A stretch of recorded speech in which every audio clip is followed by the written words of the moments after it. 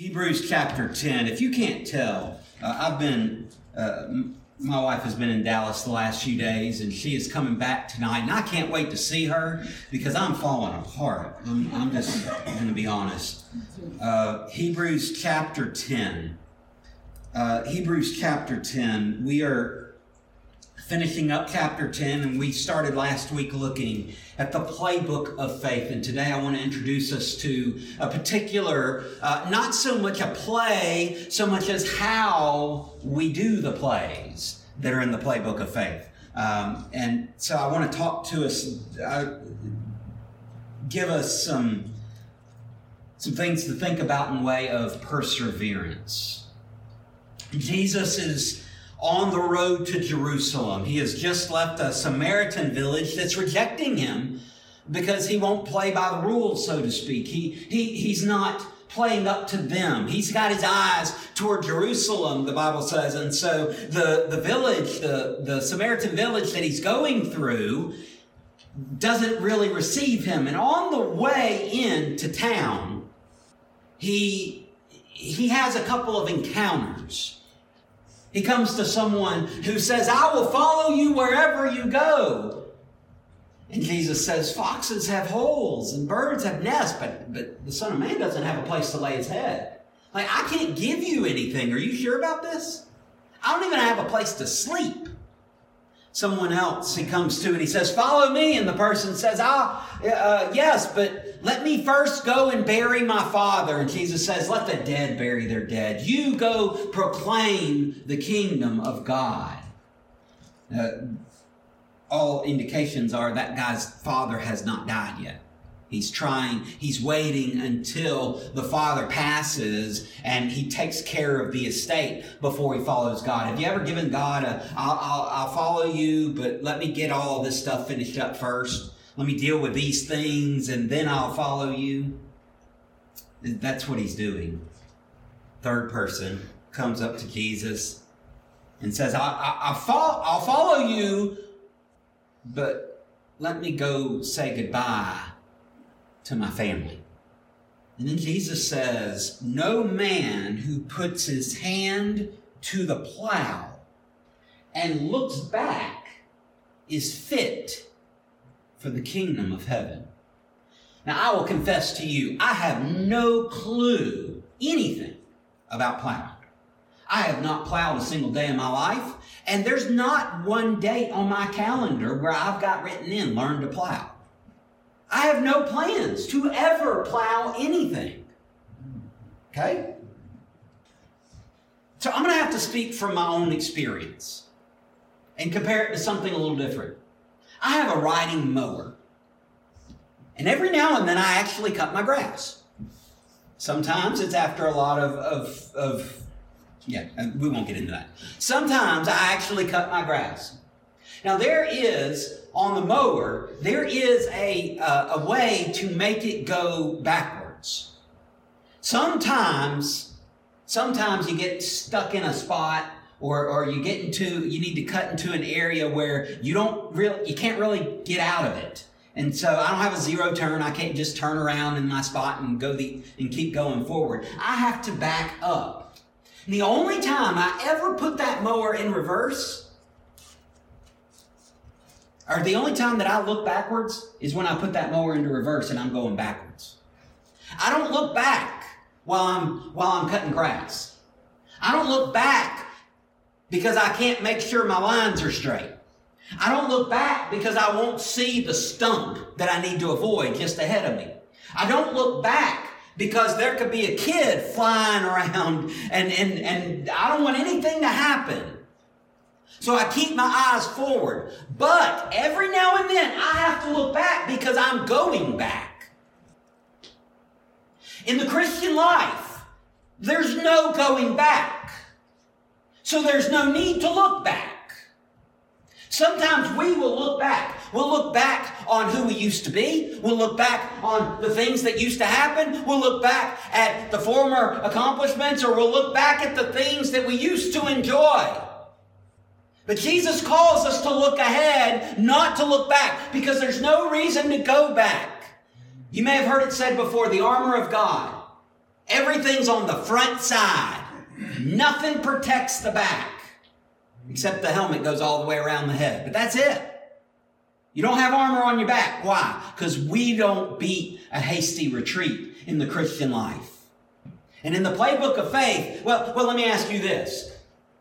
What do you think when your football team has the ball and the ball carrier decides to run backwards to try to get around the defenders? What's your thought? You're going the wrong way. Turn around. Let me put it into words Mitch will understand. When there's a player on your team with a soccer ball and they're carrying the ball the wrong direction, what do you think? What are you doing? What are you doing? Turn around. Out of the mouth of 11-year-olds. There you go. In the Christian life, we must continue forward. We cannot look back. Because sometimes it's easy to sit here in church and to say, yes, I believe, but then when we leave, we go right back. We live Monday through Saturday like there's no God. And then on Sunday morning, suddenly there's God again. We cannot look back, church, because there's a real danger in going back. Look in Hebrews chapter 10, verse 26. Look at the danger of going back. Now, he's just told us that what we are to do is to consider one another. Consider how I can help you and you can help me to stir each other up to love and to good works. Not to stop meeting together like some people do, but to encourage one another, especially as you see the day of the Lord drawing near. And then he gives the warning in verse 26, for if we go on sinning deliberately, this is a lifestyle. This is not I messed up. This is not I'm trying, but I'm imperfect. I'm human. I make mistakes. This is I know what I'm doing and I'm doing it on purpose and I'm not changing it at all. If we go on sinning deliberately, you say, well, what if we don't know? After, he continues, receiving the knowledge of the truth. You know the gospel. You've heard it with your ears. You've seen people changed by the difference that Jesus Christ makes in them. You know the truth. There's no ignorance. There's no excuse. Romans chapter 1. Paul says God has made himself known so that all men are without excuse. People say, well, what about the people that never hear about Jesus in some tribe somewhere in the middle of the Amazon or in some sub-Saharan African place? God has made himself known to all men. Now, all men may not know him perfectly well, but all men know enough to respond in faith. And the fact of the matter is that if we know the truth and we continue in sin, we put our hand to the plow and look back, then there is a grave danger. Listen to what he says. There no longer remains a sacrifice for their sins. Think about the implications. You have the perfect sacrifice of Jesus Christ that is able to atone for every sin you have ever done, every sin you will ever do. For all of the course of human history. Not just you, but everyone. And yet, if you know the truth and you keep living back there, back before Christ, sinning deliberately, you don't have a sacrifice for your sin. There is a way to be completely hopeless in sin, to hear the truth and to reject it. If we go on sinning deliberately, after receiving the knowledge of the truth, there no longer remains a sacrifice for sins. But what about about the person that doesn't know? We're all without excuse. What about the person that's trying, but they keep messing up? Well, that's why it says deliberately. But there is something you do have. It's like the person that says everything about them is terrible, but they have a great singing voice. You ever heard that phrase? Oh, well, but at least they have a nice singing voice. Let me give you a lesson for life. Many of you have already learned it. Some of you have not. That's okay. Learn it now before you learn it the hard way. You will fear God. Every individual on this earth will fear God. The question is, are you going to fear him in the biblical sense? See him and see who he is and have awe and wonder and reverence for him and put him in his proper place? Or are you going to fear him in his wrath when he judges your sin? You will fear God one way or the other. And if we go on sinning, deliberately sinning, even though we know the truth, there's no longer a sacrifice for our sins, but what we do have is fear. Look at verse 27. But a fearful expectation. There's no longer a sacrifice. All that's left is a fearful expectation of judgment and a fury of fire that will consume the adversaries. You will fear God. You'll either fear him the right way, the biblical way, when you bow the knee by choice, or you'll fear him the bad way, fearing his judgment and his wrath, when you bow the knee because, well, he rules. You bow one way or the other. Every knee will bow. The question is whether you take the knee or whether God forces you to take the knee. He goes on. He does what's called an a fortiori argument. Now, there's a little bit of Latin for you. A fortiori, to the stronger. It's a type of argument where you take an example that's lesser and you use it to prove something that's greater. In this case, we know Christ is exalted above the law. We know he's exalted above Moses. We've been talking in this book about how Christ makes the ultimate sacrifice. And how all the sacrifices in the temple and all of the Old Testament way of doing things are all pointing us forward to Christ. That Christ is the ultimate and all these things are just shadows of the reality that's fulfilled in him. So he makes the argument. He says, anyone, verse 28, who has set aside the law of Moses dies without mercy on the evidence of 2 or 3 witnesses. So, if you kill a man under the law, you're put to death. If a man and a woman are caught committing adultery, they're put to death. If a child is obstinate and will not follow their parents' lead, and I'm not just talking about normal kind of rebelliousness, I'm talking about the kind of deep-seated where they reject everything, they are put to death. If someone claims to be God, they were to be put to death. And that's just the law of Moses. That's the lesser thing. Verse 29. How much worse punishment do you think will be deserved by the one who has trampled underfoot the Son of God and has profaned the blood of the covenant by which he was sanctified and has outraged the Spirit of grace? If it's bad, so bad that breaking the law in certain ways deserve death, how much worse is it to reject God's Son, to trample him, to reject his perfect sacrifice, to outrage the Holy Spirit? How much worse could it be for that man if adultery deserves death? You hear from the lesser to the greater, right? From the weaker to the stronger. If it's that bad over here in the lesser law, how much worse is it for someone who breaks the greater law? He continues, verse 30. For we know him who said, vengeance is mine, I will repay. And again, the Lord will judge his people. Wait a minute. I thought thought we were talking about other people. I thought we were talking about all those bad folks. I thought we were talking about somebody else. Oh, we got to be careful, church, because sometimes we forget we are judged first.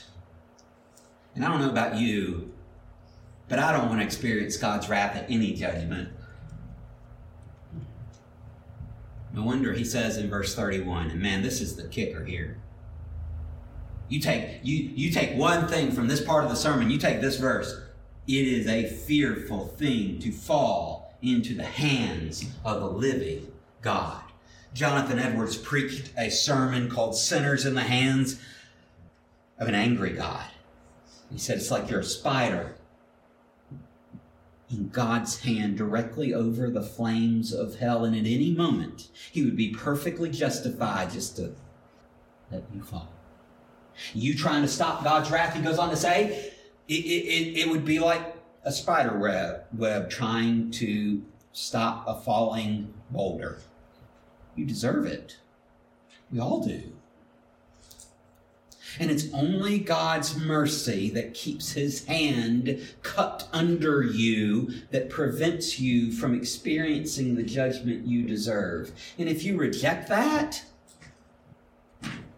boy, you have a lot to fear. We cannot turn back, church. We can't put our hand to the plow and go back to that old way of living. That way of living in immorality, in greed, in lust, in anger. We can't go back to that old way of living. That way of living that prioritizes me. That way of living that thinks that everything should be the way that I want it. That I'm in control and in charge. We can't go back to that old way of living. That way of living that sacrifices truth because it just isn't comfortable. Doesn't suit my fancy. We can't go back to that. That old way of living, that way of looking like hell Monday through Saturday and looking like heaven on Sunday, that old way of living is dangerous. It exposes us to God's wrath. We can't go back to that. No. So what do? How do we veer clear of the danger? Well, we play the playbook of faith with perseverance. A couple of things he says in this passage that I think we should highlight. There are others, and they're certainly worth considering. But there's a few things he focuses on here, so I'm going to limit to the text. First, verse 32, he says, "But recall the former days." Do you remember, right after you received the truth, how you endured? Recall the former days when after you were enlightened, you endured a hard struggle with sufferings. Do you hear the pain in those words? Endure. The word used here, Leon Morris says, is not the resignation of a passive sufferer. It is the fortitude of the stout-hearted soldier. It's not someone, woe is me, look at all the bad stuff that's happening to me. It's a soldier in the fight who will not quit, will not surrender, will not go down. I don't care how hard it is. I don't care how tired I am. I don't care the difficulty of the task that lays ahead. I don't care how many thousands of hordes are coming against me. I will not stop until God's work is complete. That's endurance. I fight and I fight and I fight. And they're going to have to stop my heart from beating before they can stop my sword from swinging. That is endurance. Remember when you endured. You endured a hard struggle. It ain't easy. We think if Christianity was easy, if I could just get just a little bit easier, if I've got my comfortable place to sit and I've got my comfortable way of doing things, I've got my comfort, then it'll be easier to follow God. If I was just a little bit better at this, it would be easier to follow God. If I just understood a little bit more, it would be easier to follow God. God hasn't called us to an easy discipleship. Remember, the Son of Man has no place to lay his head. You know what that meant? That meant he had to lay on rocks, on the ground. That meant if he wanted shelter, he had to put up the tent. If he needed food, he had to go get it. Now, maybe the disciples did most of that kind of stuff, but I can't imagine a Jesus who came not to be served, but to serve, just making everybody make his food and put up his tent. I can't picture that. Remember when you endured a hard struggle with sufferings.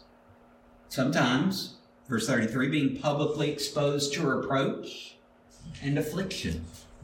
And sometimes being partners with those so treated. It may not have even been you. Maybe it was someone you know. Sometimes the hardest part of being the wife is watching the struggle of the husband. Sometimes the hardest part of being a husband is watching the struggle of a wife. If you've ever had a spouse who was sick, you know what I'm talking about. I watch my dad's mood change depending on how my mom's feeling. If she's having a rough day, so is he. If she's having a good day, and so is he. Some of you know exactly what I'm talking about. You know it better than I do. You didn't watch it happen. You lived it. So whether it was you or whether it was just someone close, you know the struggles. You know the heartaches. You know the difficulty. Do you remember? Maybe you didn't face this in the same kind of way that this group of believers did. But I think you can identify. You had compassion, 34, on those in prison, and joyfully accepted the plundering of your property, since you knew you yourselves had a better possession and an abiding one. Church, part of the reason that our culture is the way that it is because our church, not just this church, but the church in total in the West, has just gotten so comfortable that we've grown soft. I'm not saying we need to become banshees and go attack, but I am saying we need to grow a spine. We can't shy away from truth because it's uncomfortable for other people to hear. But at the same time, we can't point out their sin, their little speck in the eye, while we've got a log in ours. We got to take care of our business. We've got to grow in faith and be disciples of Christ who are ever becoming more and more like Him, so that when we demand of the culture, when we demand of others, when we share the gospel and show them what a better way it is, we are showing them by how we live and telling them by how we talk. Otherwise, if those two aren't aligned, nobody's going to take us seriously. And nobody should, by the way. Because if we go on sinning deliberately while claiming that Jesus is Lord, well, that's like Jonah saying, I fear Yahweh, the creator of heaven and earth, while he's on a boat running away from Yahweh. It don't line up, does it? Those sailors feared God more than Jonah did. Those Ninevites feared God more than Jonah did. Don't be Jonah. We have to remember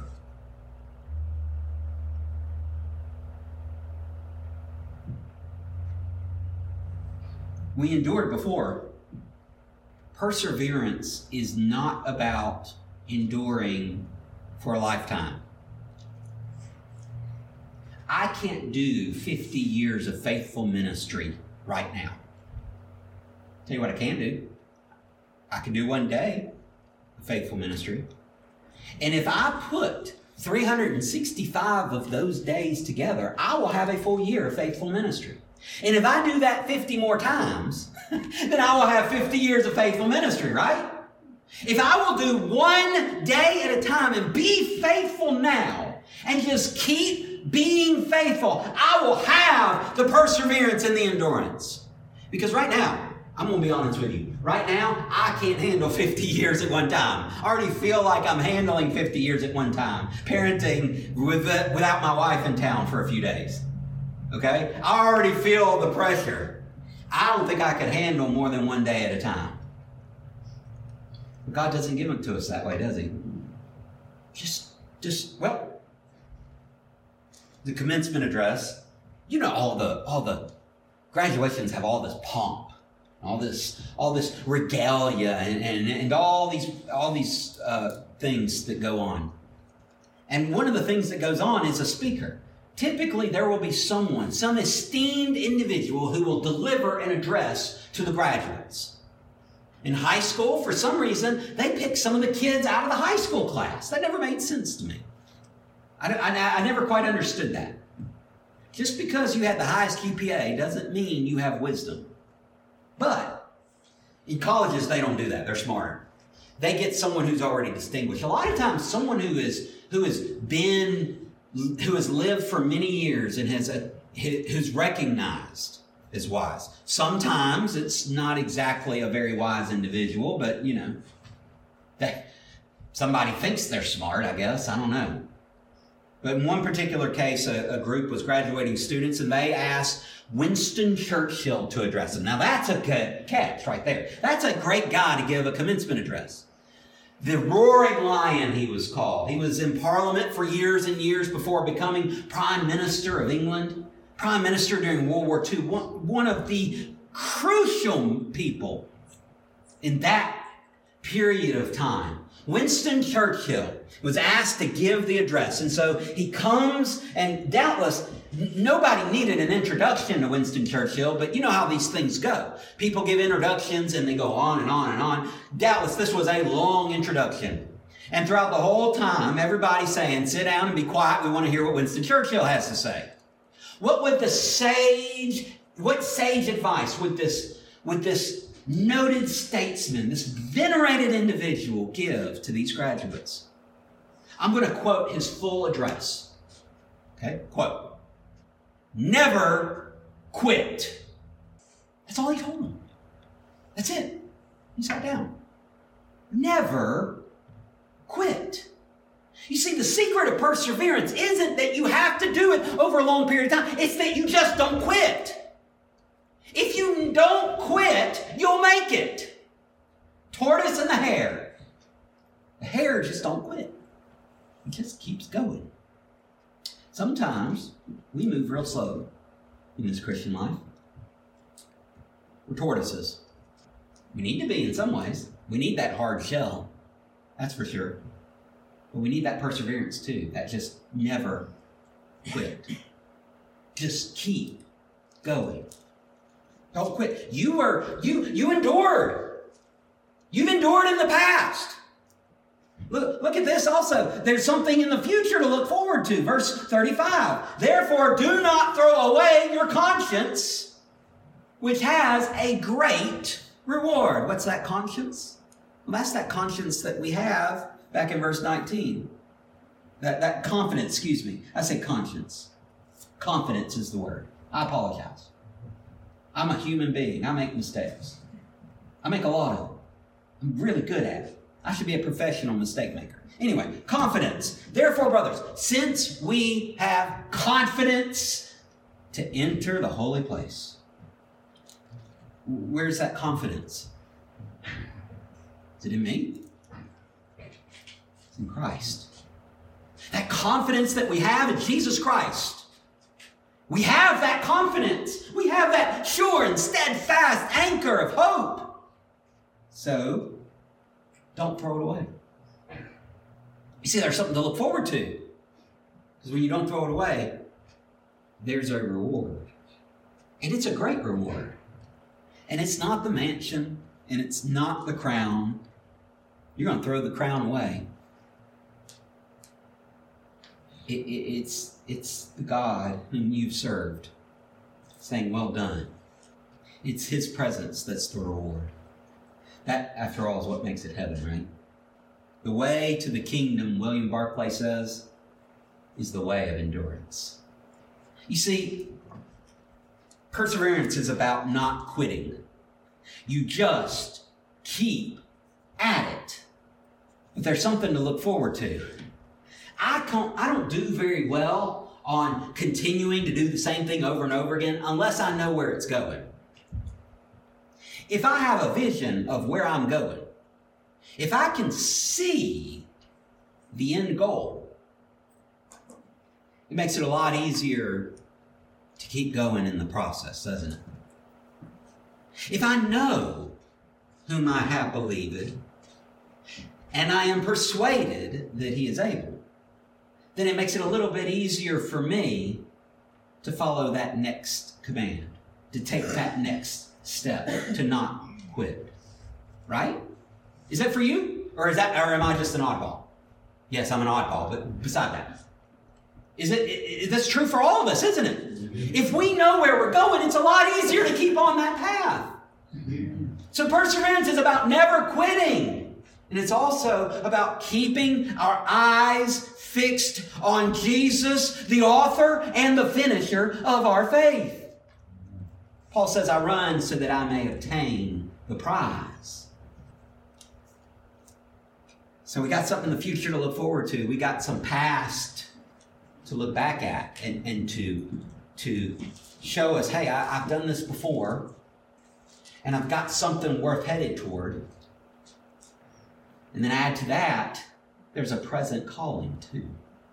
Verse 36, for you have need of endurance, so that when you have done the will of God, you may receive what is promised. For yet a little while. This is one that's hard to catch. But when the biblical authors, they don't have links you can click on like we do on websites and things, where you can link back to something else. So the way they hyperlink is they'll use a phrase that's been used before, and it will pop to the reader's mind. Oh yeah, I remember seeing that. Where did I see that? Yet a little while is one of those phrases. Now you might think, well, that doesn't really mean anything to me. But to these Christians, they recognize that phrase because where that phrase appears is in the book of Haggai. Haggai is one of the minor prophets. It's set during the time that the Persian king has allowed Israelites to come back into Jerusalem. It's been a long time. They come back.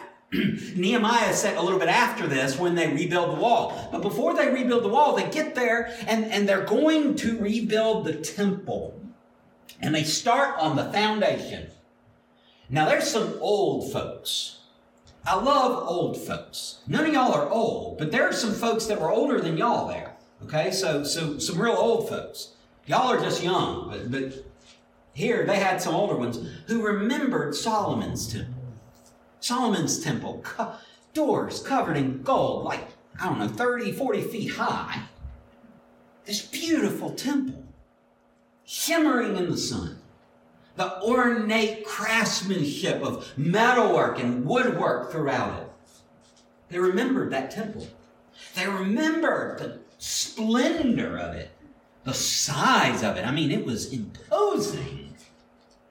And now they're looking at this foundation and they're saying, well, the old temple was bigger. And we don't have cedars of Lebanon and gold of Ophir and all these great materials that Solomon had. And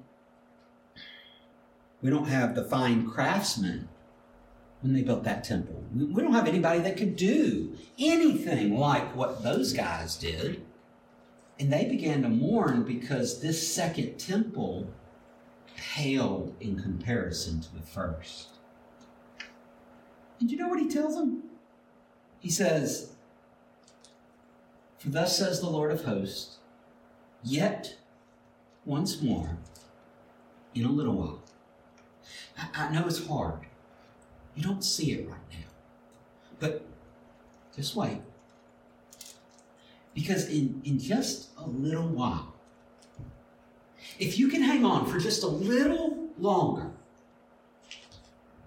I will shake the heavens and the earth and the sea and the dry land. I will shake all nations so that the treasure of all nations shall come in, and I will fill this house with glory, says the Lord of hosts. The silver is mine and the gold is mine, declares the Lord of hosts. This later glory, this house shall be greater than the former, says the Lord of hosts. Do you see a pattern here? And in this place I will give peace, declares the Lord of hosts. You just be patient. Wait. Hang in there. For just a little while, you'll see what I'm doing. Yet a little while. And then he quotes from another minor prophet, Habakkuk. The coming one will come and will not delay. This refers back to pre-exile. Habakkuk is giving complaints to God, and he says, God, do you not see the wickedness of the people around me, how they're oppressing the poor and how they're doing all these terrible things? Do you not see the injustice that's going on, the bribes that judges are taking? Do you not see the wickedness, the idolatry of your people? Aren't you going to judge the wrong and save the righteous? And God says, of course I am. That's why I'm going to send the Chaldeans. Wait, what? The Chaldeans? It's the Babylonians. They're worse. What do you mean? You're going to take them and they're going to be your instrument of justice on your own people? I mean, we're bad, but we're not that bad. We deserve judgment, but they deserve 10 times more than we do. God, how can you be such a good God and let such an evil people overrun your chosen nation? That's my paraphrase. He says, so I'm going to stand here and I'm going to wait till you answer me. It's God's answer. And the Lord answered me. These prophets always saying what God says. Kind of what makes them a prophet. Write the vision. Write this down. Make it plain on tablets so he may run who reads it. I don't want the herald who carries this message to be tripping up and fall because he can't tell what the message is. He's having to read on the run. Heralds are professional runners who declare messages from the authority, whether it's the king or, in this case, God. And he's got to read it on the run. I don't want it to be so complicated that he can't read it on the run. I don't want it to be volumes and volumes of dense prose that he has to stop and say, now, what did that say? Make it plain. For still the vision awaits its appointed time. It hastens to the end. It will not lie. If it seems slow, wait for it. It will surely come. It will not delay. Behold, his soul is puffed up. It is not upright with him. But the righteous shall live by his faith. Then the writer of Hebrews adds, and if he shrinks back, if he doesn't persevere, my soul has no pleasure in him. Brings us to a decision, doesn't it? Are we going to shrink back? Are we going to go back to the old way of living things? Are we, now that we've put our hand to the plow, some of us have plowed quite a bit of field. Others of us have a ways to go. Are we now going to look back?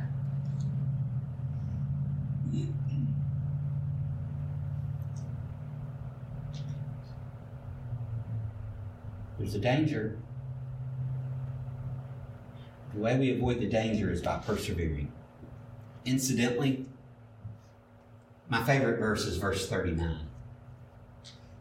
But we are not of those who shrink back and are destroyed, but of those who have faith and preserve their souls. Never quit. Only by your grace, God, can we never quit. We've heard your truth. Now we must live it. Help us persevere. You're doing work in our hearts. You're guiding us. You're telling us how to follow you. You're convicting us of sin. Your Spirit right now is showing us what needs to change, showing us how we have been failing you, how we have been turning back.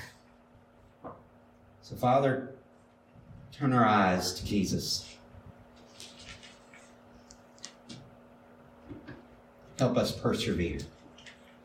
We don't have the strength, but help us day by day.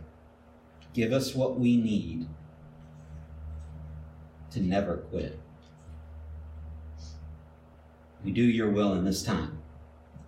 In Jesus' name, amen.